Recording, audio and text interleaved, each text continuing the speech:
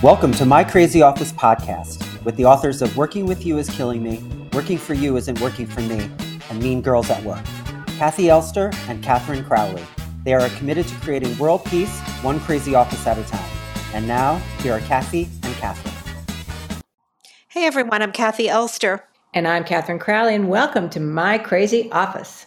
So today we're going to discuss the politics of promotions. So promotions are very exciting to receive, but once you move into the new position, you may find out that much of the job involves navigating the politics. Oh, yeah. Yeah. We're going to start with a question from someone who recently got promoted into a company's C-suite only to discover that most of her C-suite colleagues are busy vying for power. Ew. Yeah. Okay, I'm going to read. We're going to go straight to the question, which I will read. I've moved to a new job, and it's a big promotion. I've finally made it to the C-suite, which I've been working towards for years. To my surprise, I'm discovering that there are more politics than I ever imagined. I see people posturing at meetings, trying to score points with the CEO. I've been told by several people to watch out for this person or steer clear of that person. It seems like my colleagues spend the bulk of their time trying to protect their territory while they're also throwing each other under the bus. I don't know who to trust, and honestly, I'm not sure how to proceed. Any advice? Yeah. So it's, this goes against my favorite book, which is, The 5 Functions of a Team, which is all about the senior leadership has to function as a team and that every decision that they make about their department affects the rest of the company. This is clearly, they don't follow those rules. Right. And, we go into companies and we teach that, the way that works because most of them do not. By the time you get into the C-suite, it is dog eat dog. Mm-hmm. And that is how a lot of organizations operate. So what do you do if you find yourself in that kind of a situation, right? Yeah. And you coach people on this, I'm sure. Well, you are the master. That's what I do, yeah. Figuring out how to navigate the politics. Yeah. For me, usually the first part is that you have to discover that while the job looked like this shiny new object, the environment is a very different thing. And it seems like you've taught me, Kathy, that the higher up you go into an organization, the further you are from direct delivery of service. Right. And the more multi-tiered the political aspects of it are. Yeah, and it's the most aggressive that get there. So, some of these habits are not, they've been there a long time. Yeah. But the first thing you have to do is you do have to understand, who are your frenemies, who could be your friends, because, it's good to have a friend, but you may not be able to trust anyone. But, and the idea really is to not get too friendly anyway, because you don't really know who you can trust. But you can trust yourself, hopefully. You can trust yourself. Yeah. And the people that work for you, you want to be sure that you have a really solid team under you, because that's who you're defending. Right. So you want to be sure that you can go to them and you can be honest with them and let them know what you need in order to get what you need to get for them. Yeah. So that's your first, thing you want to look for. But it's unfortunate that you've entered a job like this. Now, if you feel it's too distasteful and you just feel very threatened and you don't think you can play, you might want to look for another job. Just because this is real. I know what this is like. Yeah. I've been in it myself, and I've coached many people that are in situations like this. Yeah. So it's about finding the trust level with each person. So you may have a colleague who runs a different department, and you can trust them they're aligned with you on 90% of what you do, but you got to be careful of that other 10% where they're not aligned and they're going to try to take money away from your department because, each person has their deal. And that's really your job to figure that out. So I would meet with all of these colleagues and have, a meeting with them, maybe dinner, a couple of drinks, just get to know them as people and see, just see what you can learn about them and what their goals are. Their goals may be to be your boss. We don't know. You've got to find that out. And, it's not just what they tell you, it's also how they behave. You're going to have to learn to be a little bit of a psychologist here and try to read the tea leaves. Right. I was thinking you also, in this case, this person's a new promotion, a new job, new company. Yeah. I would imagine part of your homework is to find out what happened before you came into this position. Because maybe you got someone's promotion that they thought they deserved. Yeah, that's right. Right. Or maybe you were given someone's territory that previously they had control over. And so I would want to find out a lot about if there was a predecessor in my place, and also the politics even behind my position that I've been through. Well, one thing you do have to see is, was there an internal candidate who didn't get the job? Yeah. And is still there, because that person will definitely make your life hell. No. Yeah, they are. They're going to be a problem. I mean, usually if someone does not get an internal promotion, they usually have to leave. Yeah. Now, I've seen people stay and make it, but very rare. It's very rare. Yeah. Most people, when a promotion is turned down, they have to leave. Yeah. And, and they'll find the grass is greener somewhere else. Yeah. So, yeah.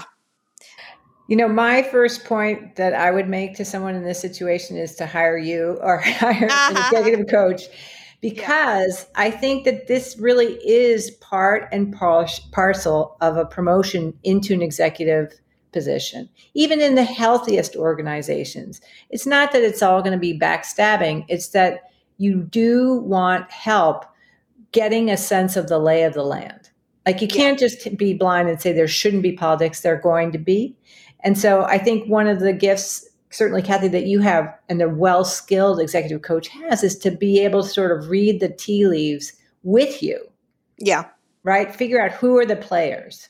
Yeah. Well, because we're not invested and we're not there, we can usually see the playing field. Yeah. Hopefully, if you're good at it.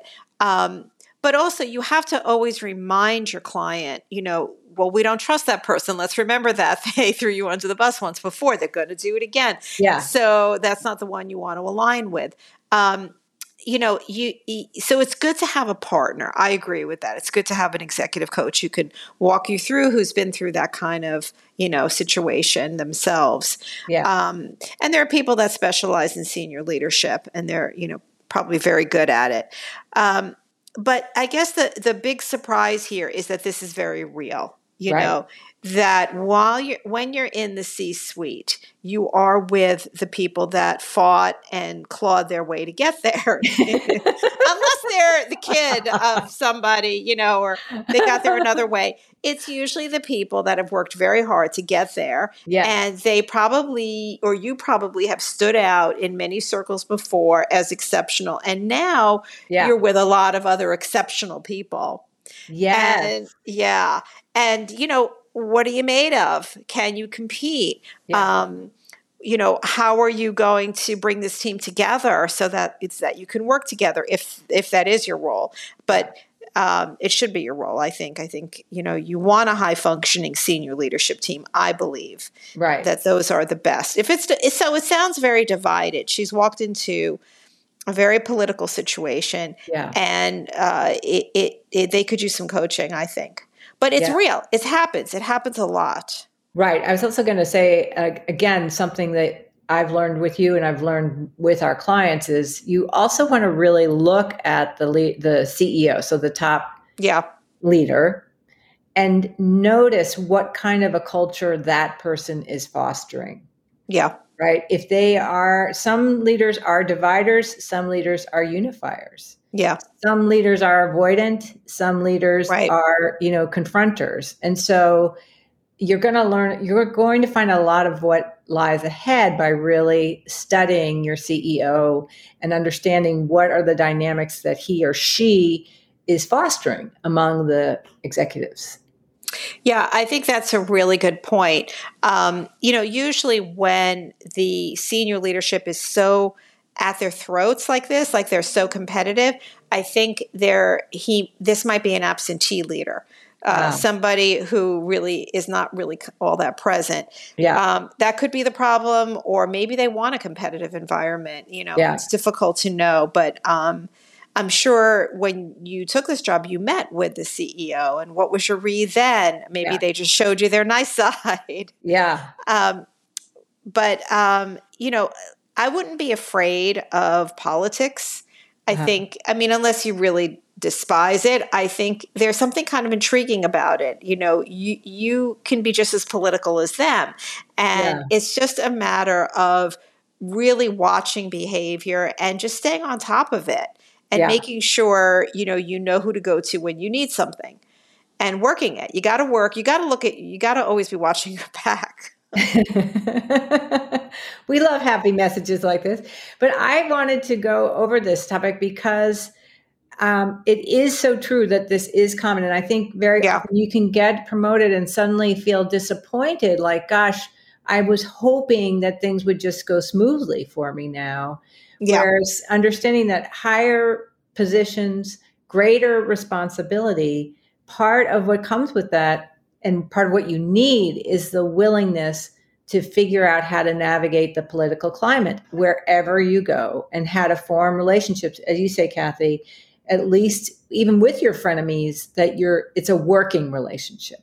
That's right. And you want to look for ways that you can stand out, whether that's bringing funding in from the outside, whether it's just, bringing in new agencies to do business with. You want to keep your eye on the ball, which is be one step ahead of all of these other competitive people, which you just have to figure out what is your role, where is there room for you?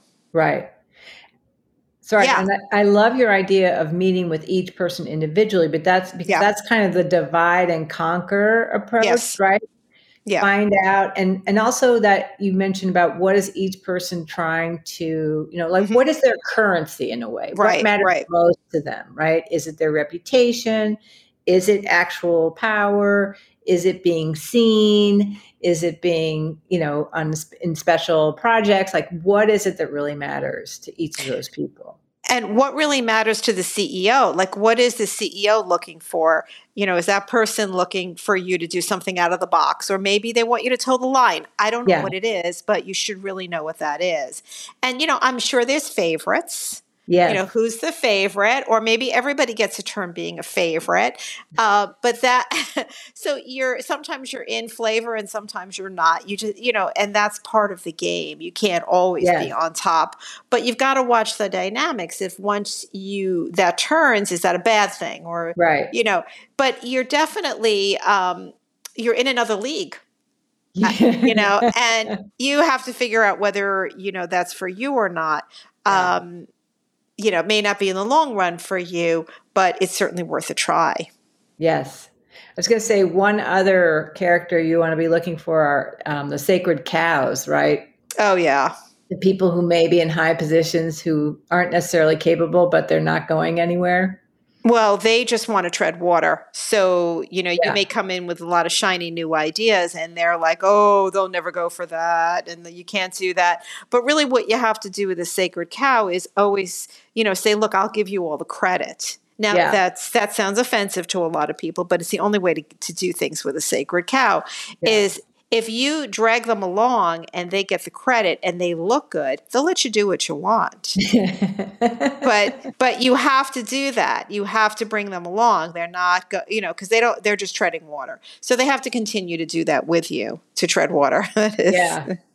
I love the irony of getting a promotion and then basically being humbled by the politics. Like, that's right. You're great, but you're not that great. And you've got a shiny new position, but you're going to have to get other people to work with you or you'll go nowhere. And I would imagine that your days are full of all of this so that really you're working on the nights and weekends. That's kind of the job. Real work. Yeah. Yeah. Any work you do have, it's not going to be done 9 to 5. So that's it for this podcast. If you have any further comments or thoughts on this topic, tweet us at AskK2 and also follow us on Instagram at MyCrazyOffice. And if you want to receive our podcast email, text us at 228-28 and type in MyCrazyOffice, all one word. That's 228-28 and type in MyCrazyOffice. And finally, don't forget to send your questions and stories to info@mycrazyoffice.co. Bye-bye. My Crazy Office is produced in New York City at K Squared Studios. Stay crazy.